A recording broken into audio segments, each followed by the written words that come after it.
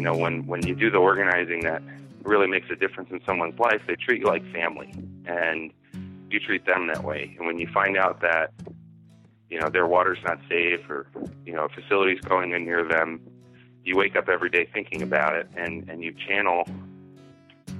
It's like someone is hurting in your own family, and that's the kind of organizing that I've been involved in Northeast Pennsylvania, and that's what keeps me going. That's Alex Litordo from Northeast Pennsylvania. Alex is one of the 3 recipients of the Community Sentinel Awards presented by Frack Tracker Alliance, and this is episode 2 of the Halt the Harm podcast. I'm your host, Ryan Clover, and I'm so excited to have you listening in this early couple episodes as we get this podcast off the ground. All right, let's get to the show.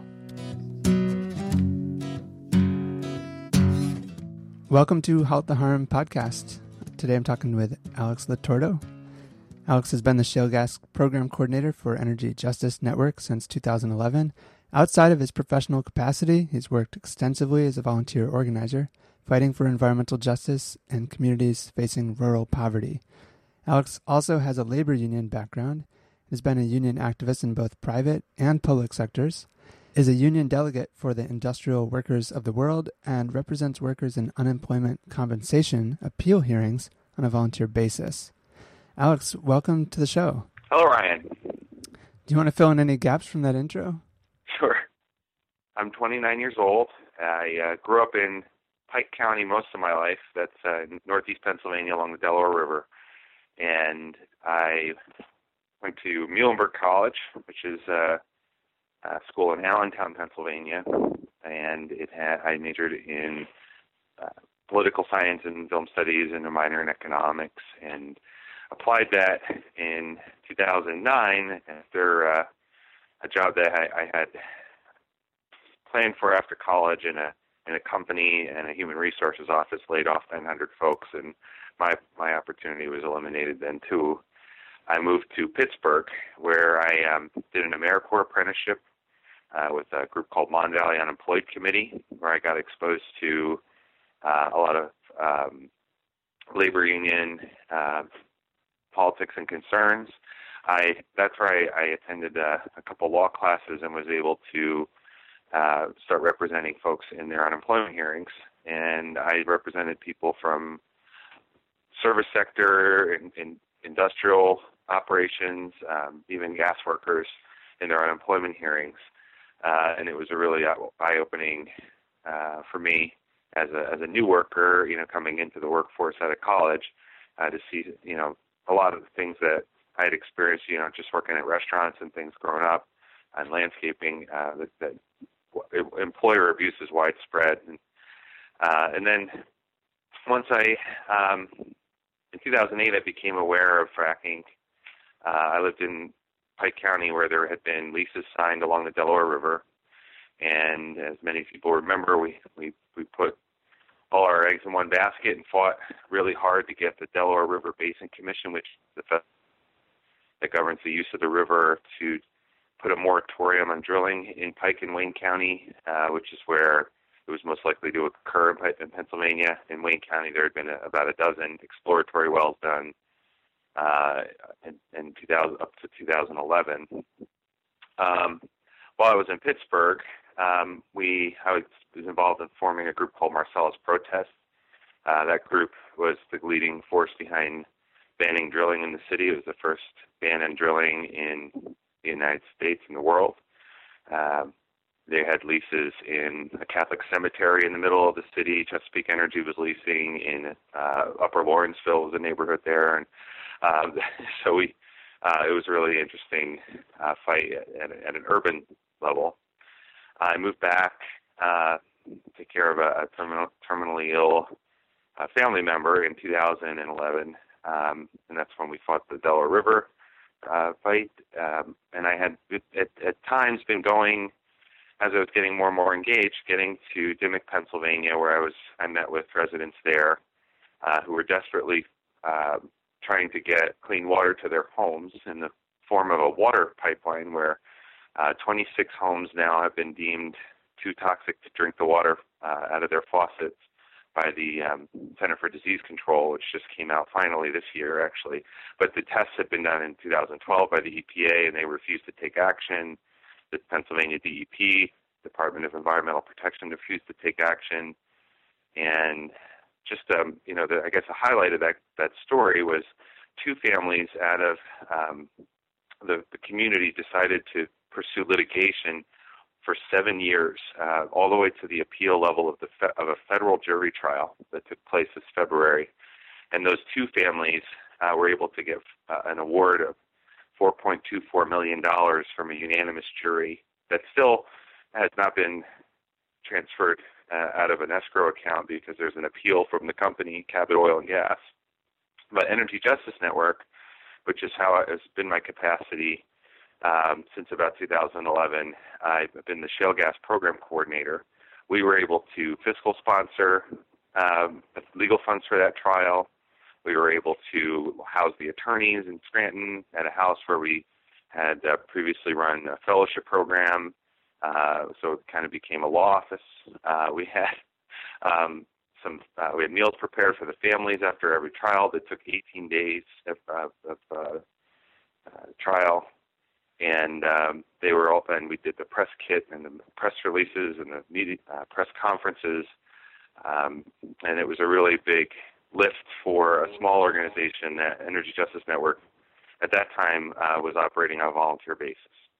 It's a situation that we repeatedly see, and I guess this is the reason I think one point I wanted to stress in this interview is that a lot of people, a lot of organizations, big environmental groups, foundations, scientists are getting paid a lot of money to study shale field issues, gas issues, or to organize around them, are getting $100,000, $200,000 grants to work on this.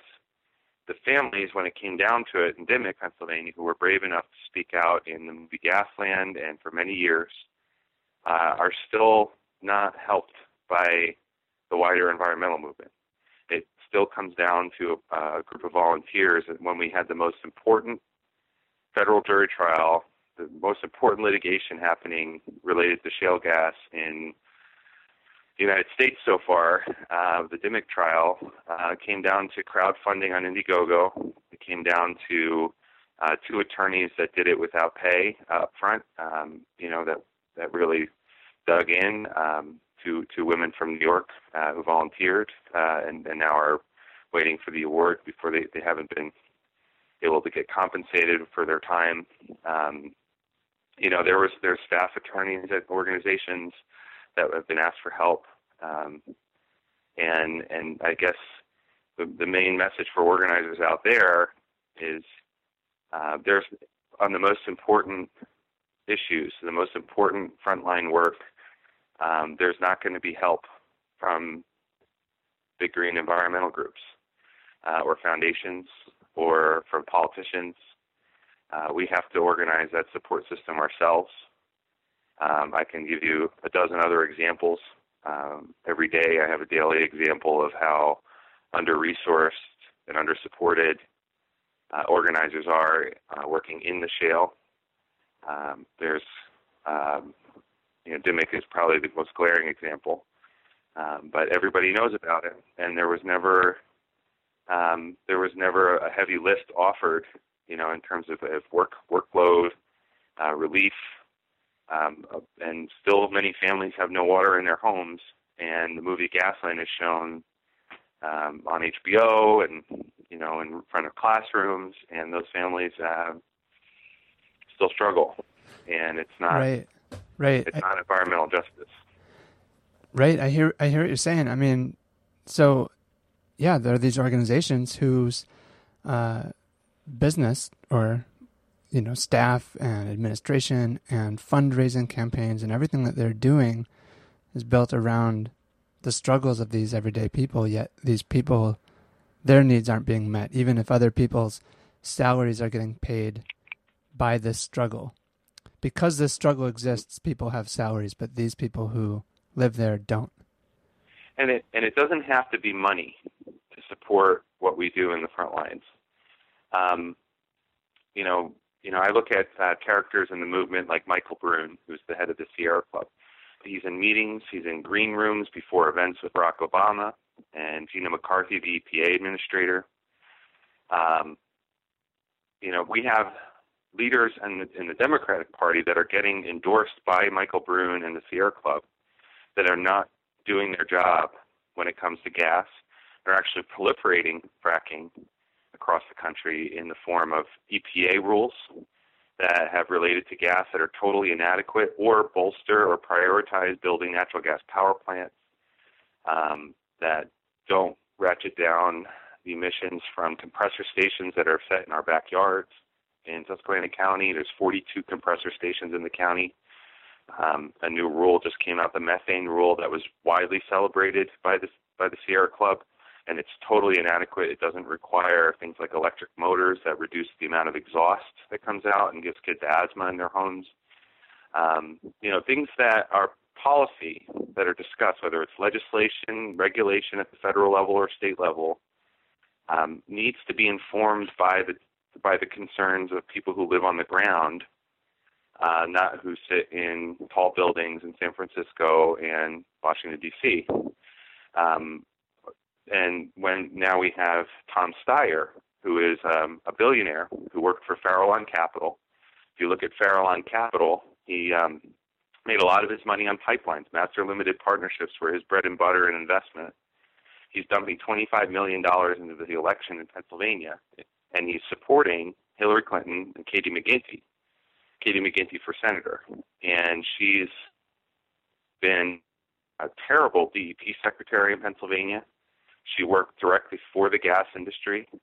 There's a write-up on energyjusticesummer.org is our website. I assembled a blog post with all of her record. She permitted all the wells in Dimmock that were poisoning people's water, and she ruined a lot of people's lives. And she's running for senator, and she's gotten the endorsement of the Sierra Club, Tom Steyer, and millions of dollars from him, Clean Water Action, Penn Environment, which is a wing of Environment America, and League of Conservation Voters. In the meantime, people are sitting in their homes or bathing their children in water that is not, and the person who did it, who permitted those wells, is running for senator and getting the endorsement of every single big environmental group in Pennsylvania. So this and is it's like really, really sad. Yeah, this is a major contradiction. And you're saying it's not just money. It's not just, support these people with money, but you're saying that these big environmental groups have a responsibility also to, include the voices and experience of these actual people who are on the front lines, who are experiencing the impacts of these issues, include them in their policy decisions, their endorsements. Yeah. There's no nuance whatsoever in how they endorse them. There's no constructive criticism. The endorsements of these politicians, like the Hillary Clinton endorsement by the Sierra Club, has no criticism whatsoever of her position on shale gas. Right. It's a tragic. It's like a Greek tragedy. It's like you're watching the downfall of this Greek hero who thinks they're doing the right thing. The big green groups think they're doing the right thing, and they're fighting the good fight from their offices in Washington, D.C. It looks great what they're doing. But from the ground, on the ground, nothing is changing. Nothing is getting better. And I'm sure that's frustrating as well for many of the staff who work with these big greens. I mean, absolutely. It has to do with the leadership, and it also is generational. I have to say, I never meet somebody who's in their 20s or early 30s who thinks that Dimmock shouldn't get the help that they deserve, or communities across the country should be things from compressor stations or gas power plants. It's a calculation that happens somehow when you get jaded enough to believe that gas is a bridge fuel for coal, to get rid of coal. And I think I'll use an example. From the labor movement, if there was a Democrat running in some state across the country that supported right-to-work legislation, getting rid of all unions, right? Just because they're a Democrat doesn't mean they would get the endorsement of the AFL-CIO or any of the unions, right? Of course. Because right-to-work legislation is fatal. It's fatal for the labor movement. Uh-huh. Shale for the environmental movement. And we should not be supporting Democrats, any politician who supports that. No matter, I don't care if they want to give free kittens to everybody. There's they could have the best policy on anything else, but we're sacrificing Northeast Pennsylvania. There's 10,000 wells drilled in the last 8 years in Pennsylvania, and there's 32 proposed gas power plants. Like I said, there's thousands of miles of pipelines that need compressor stations, waste facilities. That all has to be put into Northeast Pennsylvania, and we already take most of New York City and Philadelphia's garbage. We take, we have power lines, and we generate power from nuclear facilities that have been built over the years. Historically, we mined the coal that heated New York City and powered New York City. We've clear cut 98% of our forests in the 1800s to build New York City and Philadelphia. We've paid our price, and if leaders in urban areas and among big greens and the Democratic Party want to look to Northeast Pennsylvania and say, what else can we take? What else can these people breathe? What else can we make these people drink? That's not acceptable.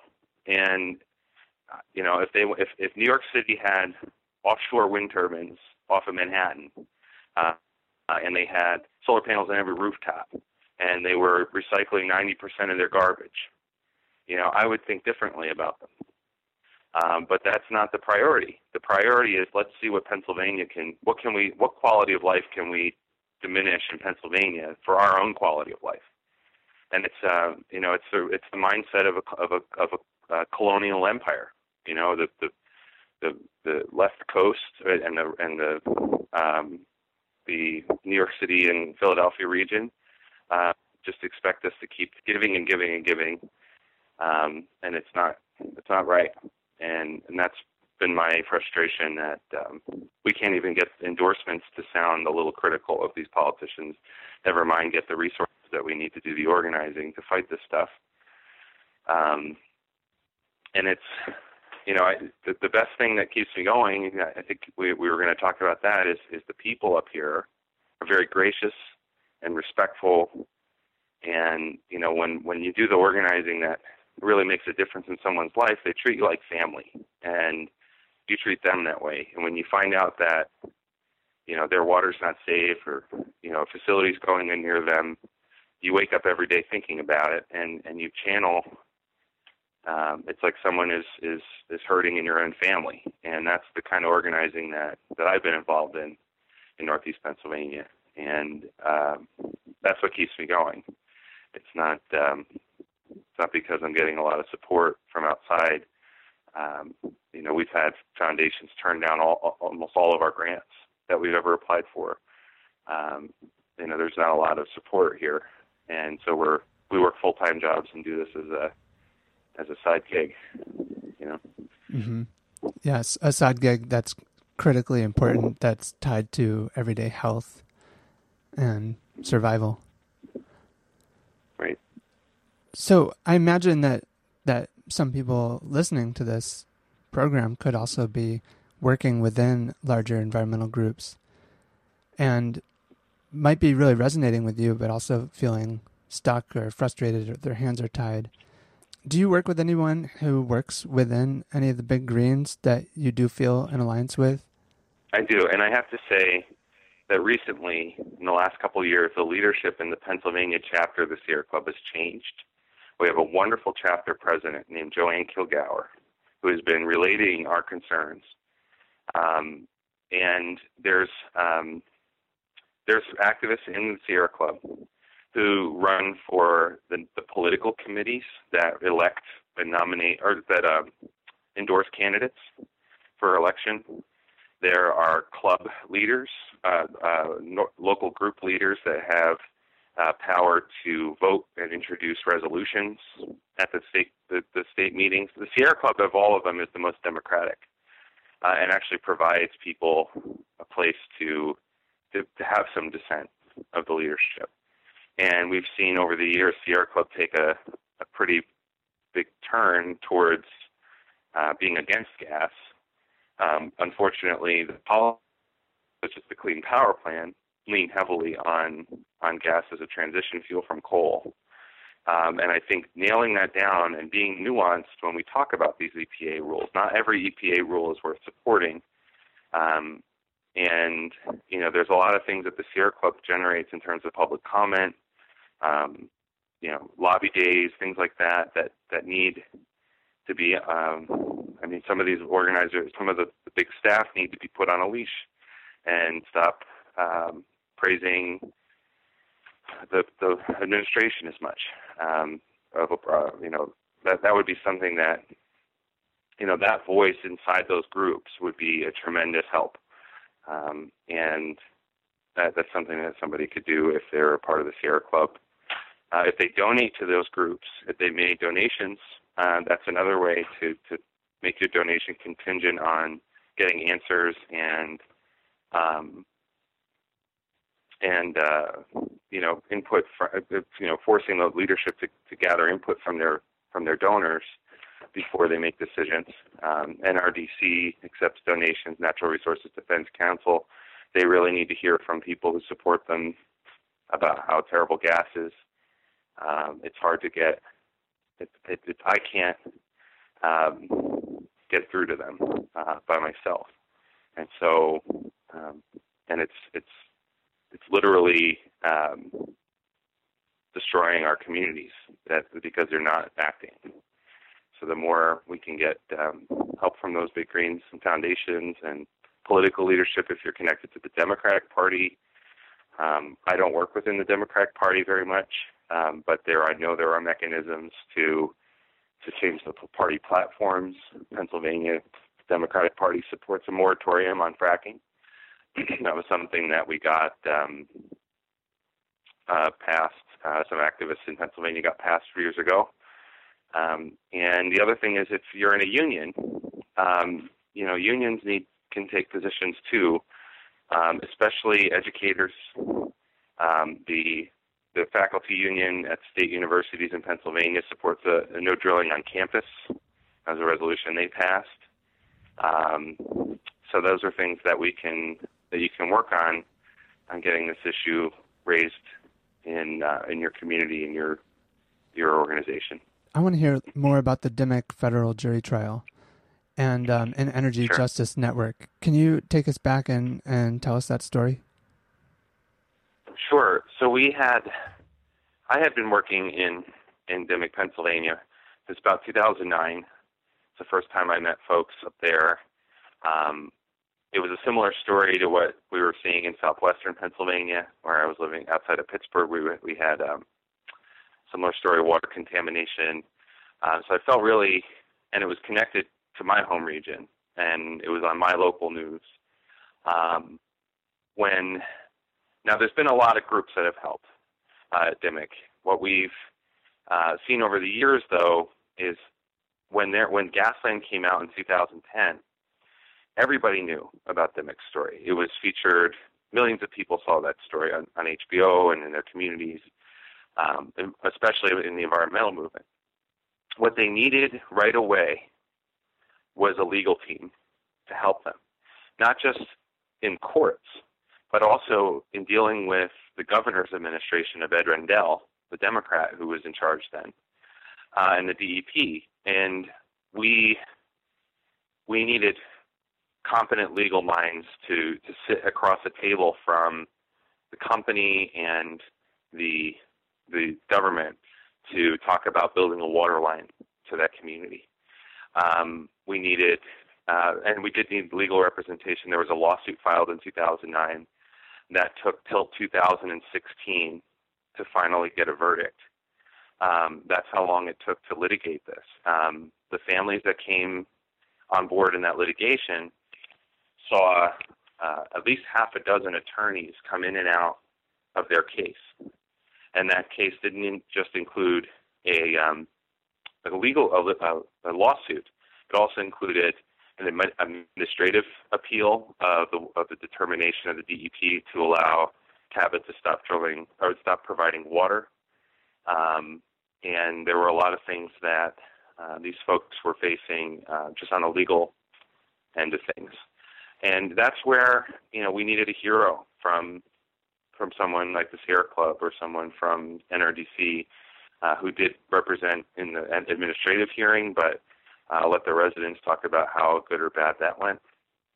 It seemed we needed a long-term assistance there, and it was something that an organization could put on their grants and put on their, put in on their resume as an organization that they helped this community. The high-profile contamination cases. This is like Love Canal almost. How high-profile it was.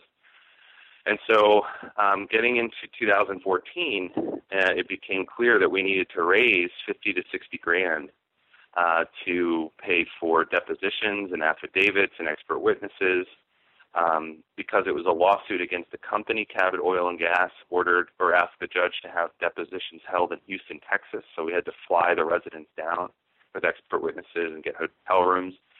And we started, Energy Justice Network had a summer program in 2000. Well, we had 14 and 15 summer program and some fellows throughout the semesters that worked very hard on social media to help fundraise using Indiegogo as a crowdfunding website.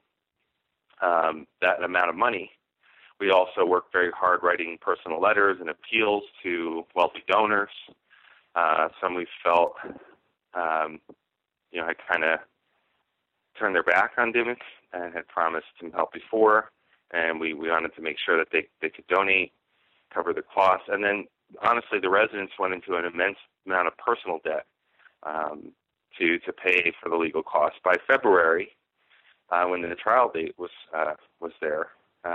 coming up, we had prepared, we had raised the money we needed.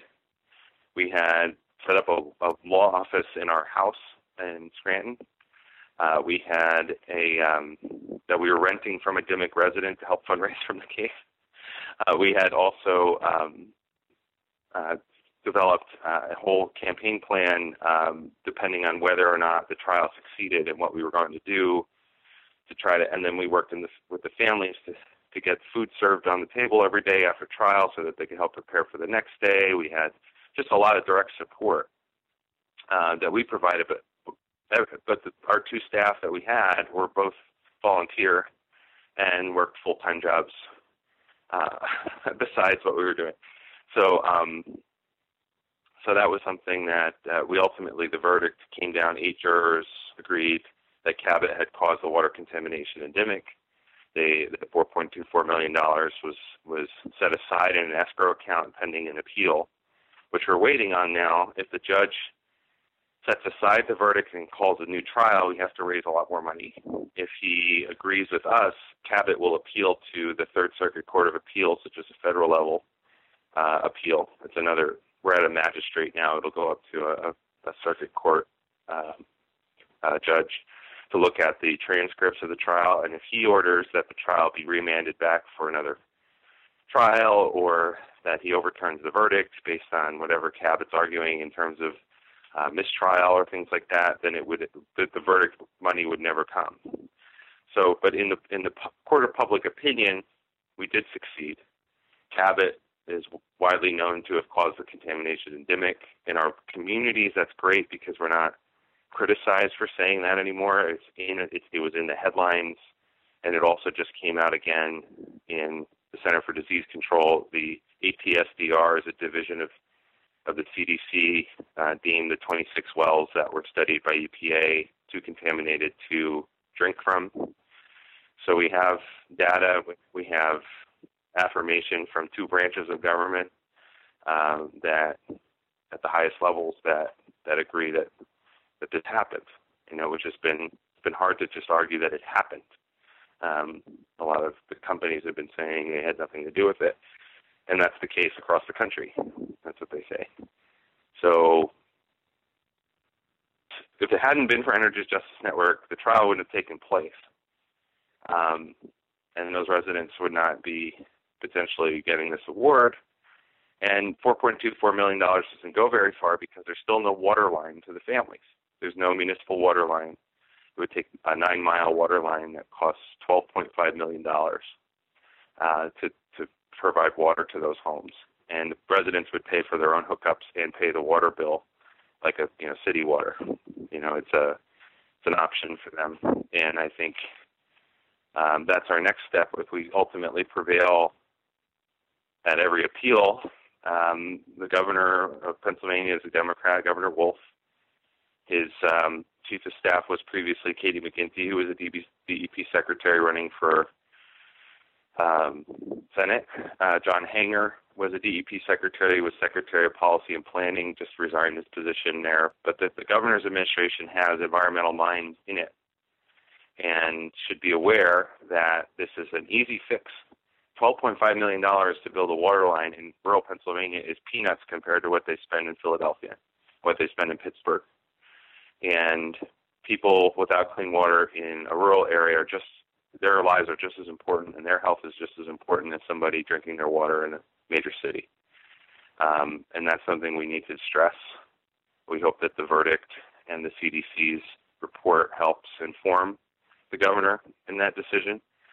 But the precedent needs to be set that when the gas company, there's been 281 notices of determination served by the DEP that the gas companies had polluted people's groundwater, a groundwater source. And that's, you can Google DEP determination letters to read those. But the state is aware and admits that this is happening, but there's no protocol to get permanent water supplies to these homes. The general response is deliver cases of bottled water. The DEP will tell the companies, deliver cases of bottled water, fill up water buffaloes, which are 500-gallon tanks, and people plumb it into their house, and they'll fill the water buffalo once a week or twice a week. But that's not a permanent fix. It's not a solution that allows someone to sell their home if they want to leave. It diminishes their property value completely, and it doesn't. And people with farms and livestock can't have livestock anymore, or safely. Company isn't delivering for goats and cows and chickens. It's delivering for humans. So there's a lot of impacts there, and that's our goal, is to get that water line built in Dimock and then out to other communities. There's two other water contamination cases that are within 9 miles. It's Montrose, where this water supply, there's a reservoir there that we're trying to get plumbed. Franklin Forks and Bridgewater Township, there's two other contaminations that we need to address where people are living with that water in their faucet. And especially right now, we're hearing about so many pipelines. There's so many different pipelines being built. There's so many proposed pipelines. There's so many struggles against pipelines. And you're talking about running water and the sort of lack of support of building lines to bring water as opposed to lines to bring gas. Yeah, and I do appreciate and I do fight pipelines. I think it's important that communities where there is a gas pipeline going in, especially in New York State, where you have Governor Cuomo just denied the streams crossing permit that the state has to give for the Constitution pipeline. The company we're fighting is Cabot Oil and Gas. The driller was a major investor in that pipeline, and they were expecting it to come online to ship their gas out of Dimock and surrounding areas in Susquehanna County to New England. And because that pipeline's not moving forward currently, that's really putting a punch in the face to the drillers that wanted to use the pipeline. And if it hadn't been for New York organizers, unfortunately, the resources to fight that pipeline, although 25 miles of it was in Pennsylvania, were dominated by New York groups. We were able to get some folks in Pennsylvania opposed to it. That's another story, but I think that's important for us, is to see those pipelines fought. And the other thing, the most important thing that's not getting addressed are gas-fired power plants. There's a technology called combined cycle natural gas power plants. They use steam and heat turbines, and the EPA is lauding it and supporting it as the most clean baseload generation fuel for our electricity grid. And the problem isn't, first of all, that it's not clean. And if you suck the exhaust out of a gas power plant, you're not not going to survive, right? If you put your face over it, and it's toxic fumes, and it still needs gas and compressor stations to run, and the drilling down upstream from the plant.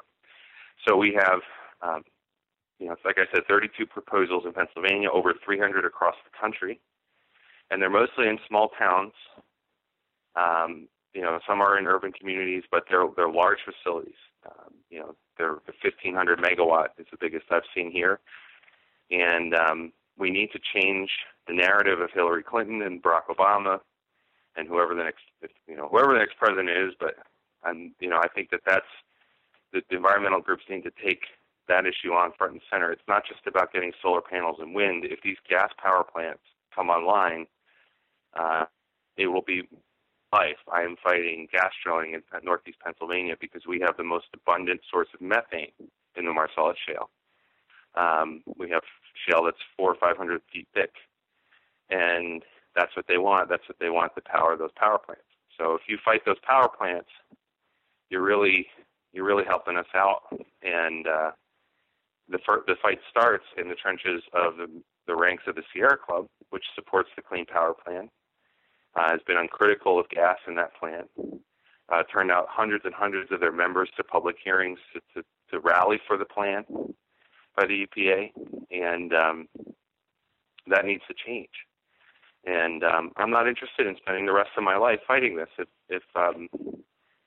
If we could please talk about gas in the Clean Power Plan and in our energy mix, it's really important that we do that, and it needs to be aggressive. And there's a lot of ground to make up, a lot of slack that groups like Energy Justice and frontline groups have been pulling and towing the line for these big greens. That's important that we fight gas power plants as well as pipelines, and that would be kind of the top priority for me if I could tell anyone if they're looking to fight something. That would be a good place to start. Tell us a little about the moment that you realized that these issues were important. So who were you then, and what was it that came up? When I was in college, we're talking about environmental issues, I was always an anti-war organizer, and Pennsylvania was the first state to have free health care for kids, CHIP, and when I was a kid, I was on that. And so I was always a social justice organizer. When I heard about drilling proposed in the Delaware River Basin, I was in a senior in college, 2008. And the first thing there was a news station called WNEP, is our local news, had water wells exploding in Dimock on New Year's Day, 2009. And before that, there had been in the fall of 2008. In September and October, there were stories about water going bad there. Arlen Specter was our senator, and he came to my campus, and I dressed up like a college Republican, took a video of him, asking him, which side is he on, the gas companies or the people who need clean water. And that was kind of like the first thing I did. But I fished growing up in the Lackawaxen River, which is still under attack. It's not by drilling, but by pipeline. That there were leases underneath the river, like leased acreage that included the river and underneath it. It's a beautiful river. It goes from above Honesdale, Pennsylvania, down to the Delaware River in Pike County. And when I saw the lease map in Pike County for the first time, our county offices kept of all the leases that were signed by Chesapeake Energy. And I saw that map, and it just broke my heart, because I thought, how could anyone, and also there's a state park called Promised Land State Park in Pike County, and there was a lease right in the middle where there's this hunting club in the middle that's private. And I was like, how could anyone look at that place?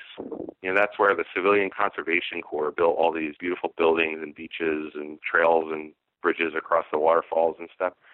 And look at that place and see a 5-acre industrial, well pad with a giant drilling rig and toxic pits, and that's not how I see where I live, where the Poconos in that area, a welcome mat for Pennsylvania for a long time. People coming from New York and New Jersey come there to seek refuge from the hectic life of the city, and it just broke my heart that anyone would walk onto that land and look out and see that kind of development there instead of the natural area that was there.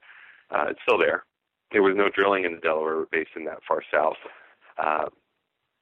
but we're extremely lucky to have drinking water supplies for Philadelphia and New York City and the Delaware River.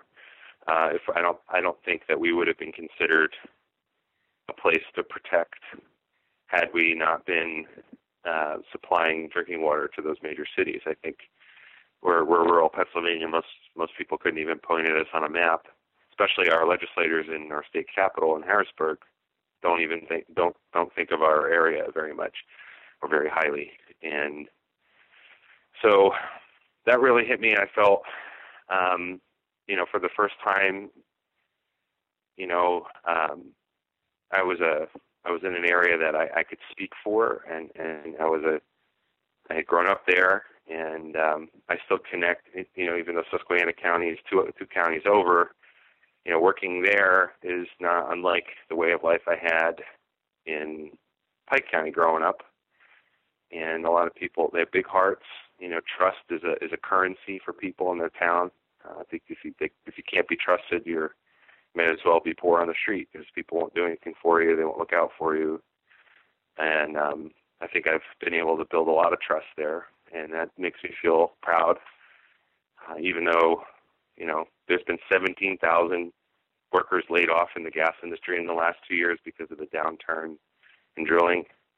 There's widespread poverty. People are struggling.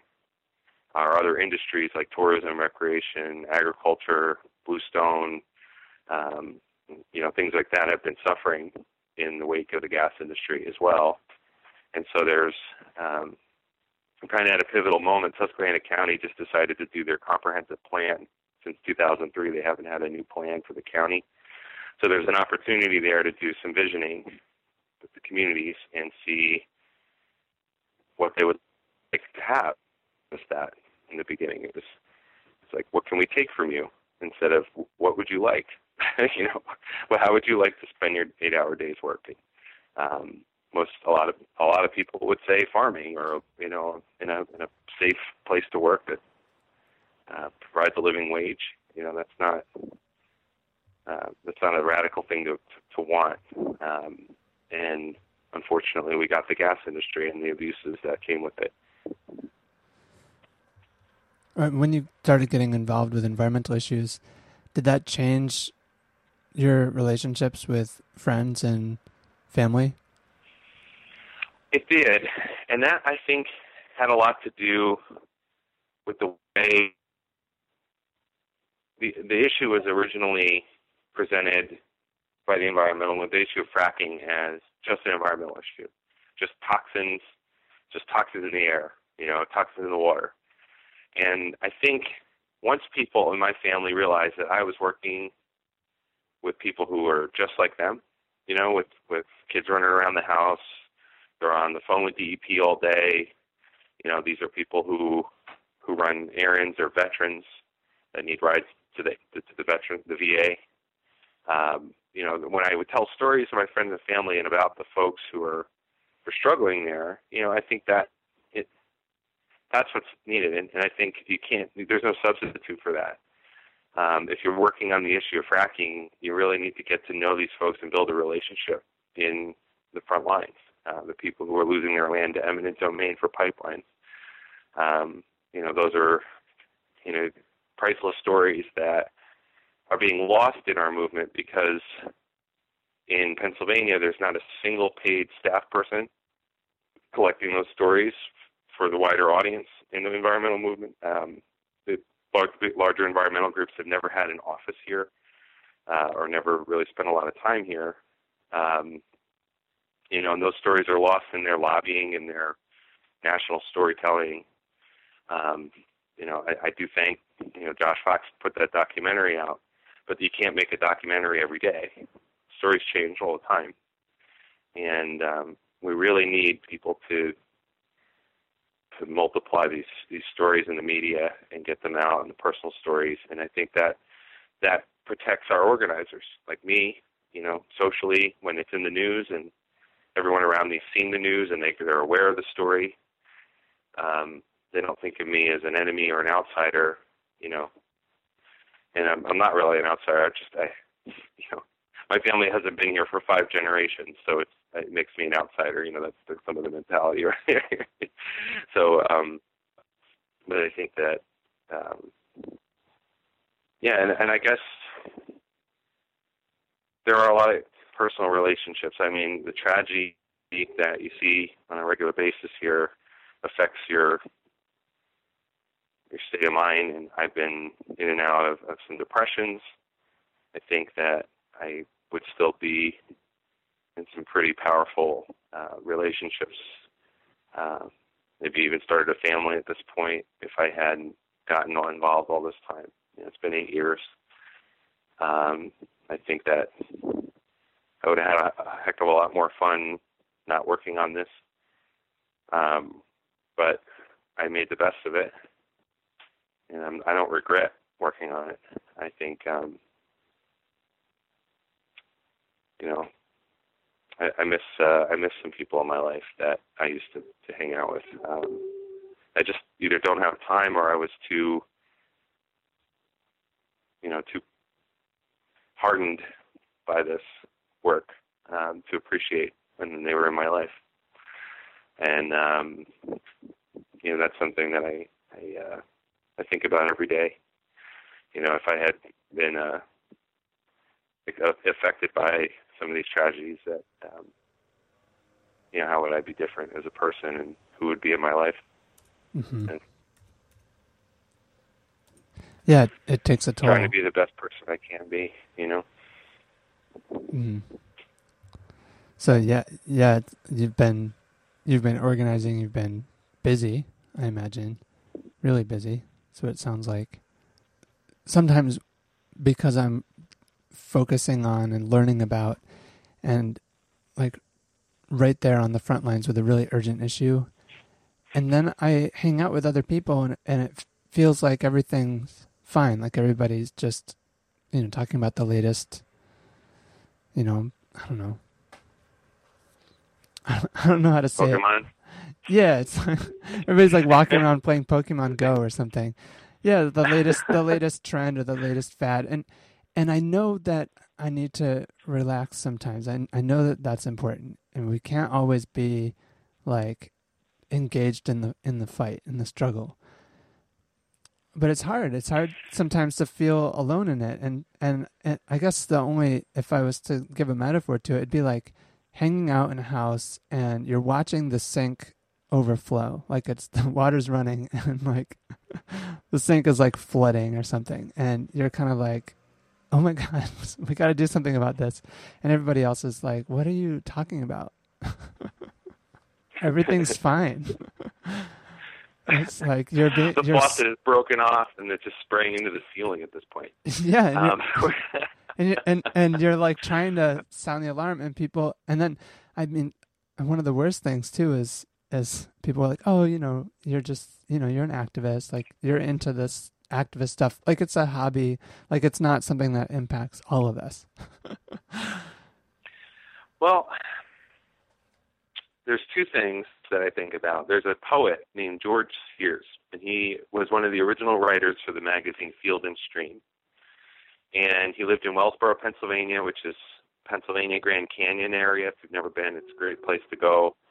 But he wrote poems about, he was a loner. This guy, he lived out in a bark shack that he, for many years, before he got married or did anything, in his personal life, he just made a canoe and carried it from stream to stream just to see where the streams went, and made a map.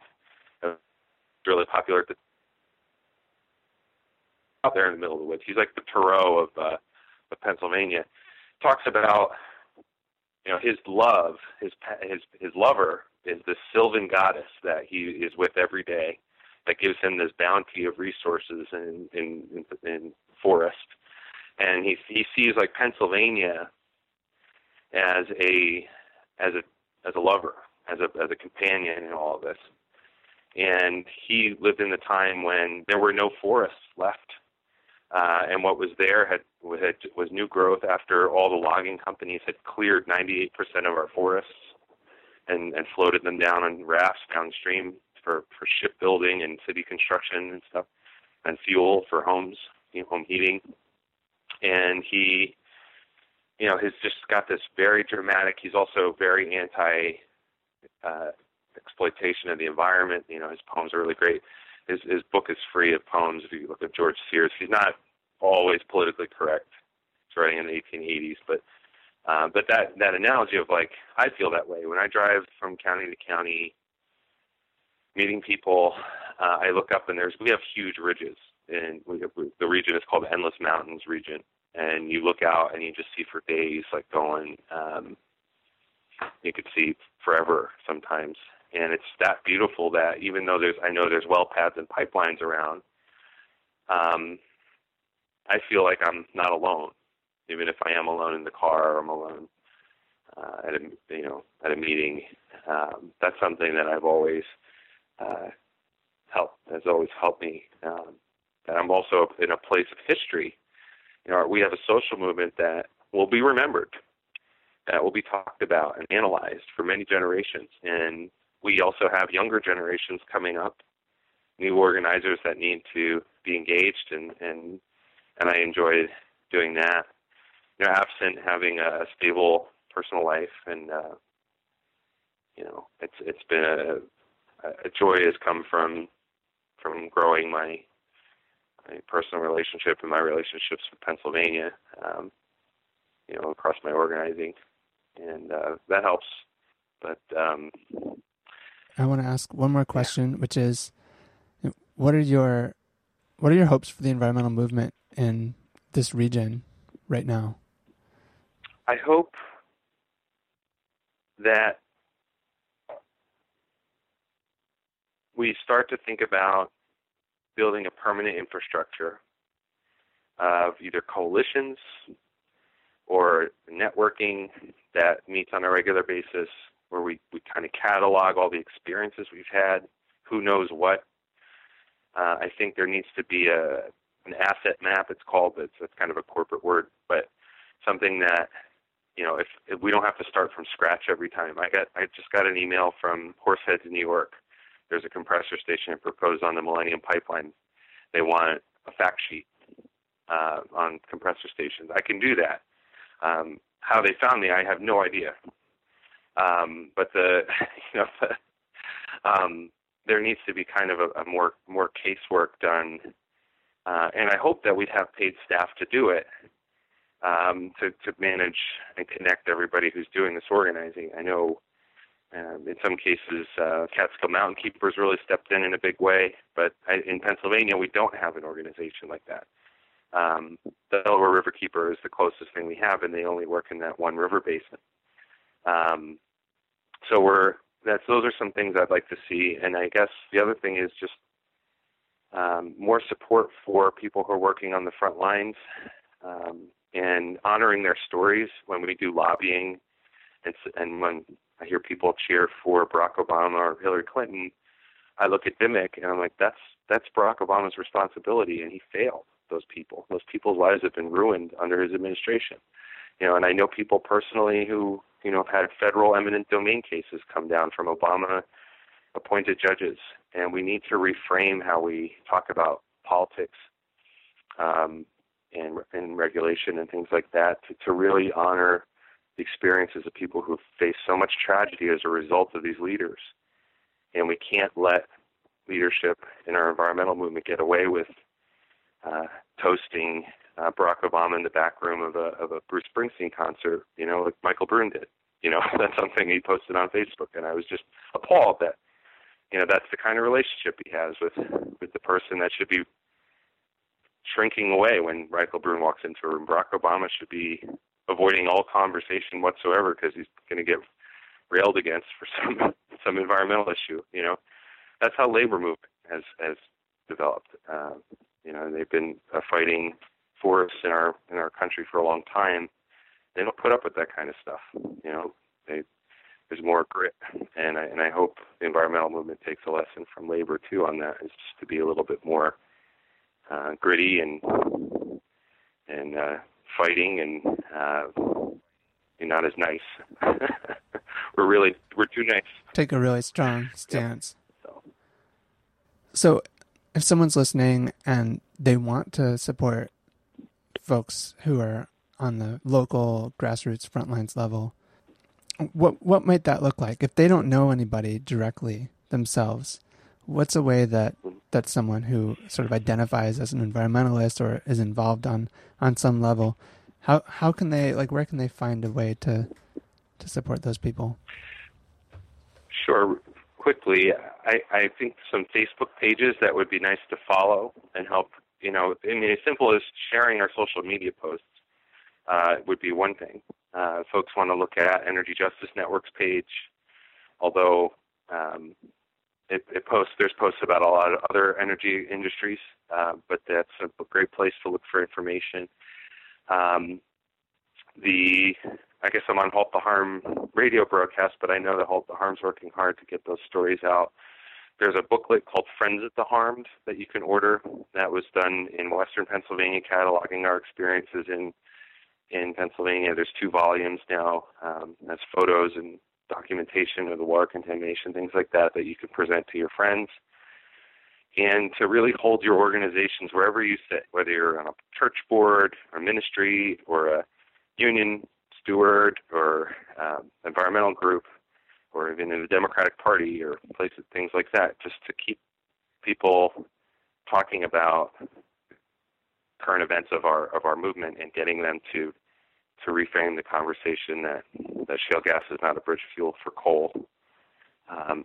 That's a really important story to tell, and that we shouldn't be sacrificed in Northeast Pennsylvania or anywhere for this resource.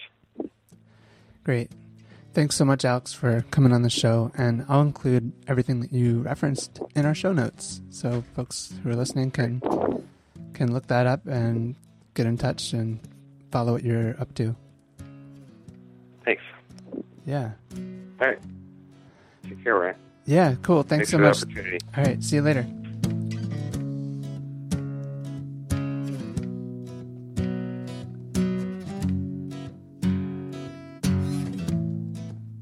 All right. That wraps up episode 2 of the Halt the Harm podcast. Thank you so much for listening. And of course, find out more information about Halt the Harm Network and all the services provided at halttheharm.net. And check out the show notes for this episode at ecodefenseradio.org/halttheharmpodcast.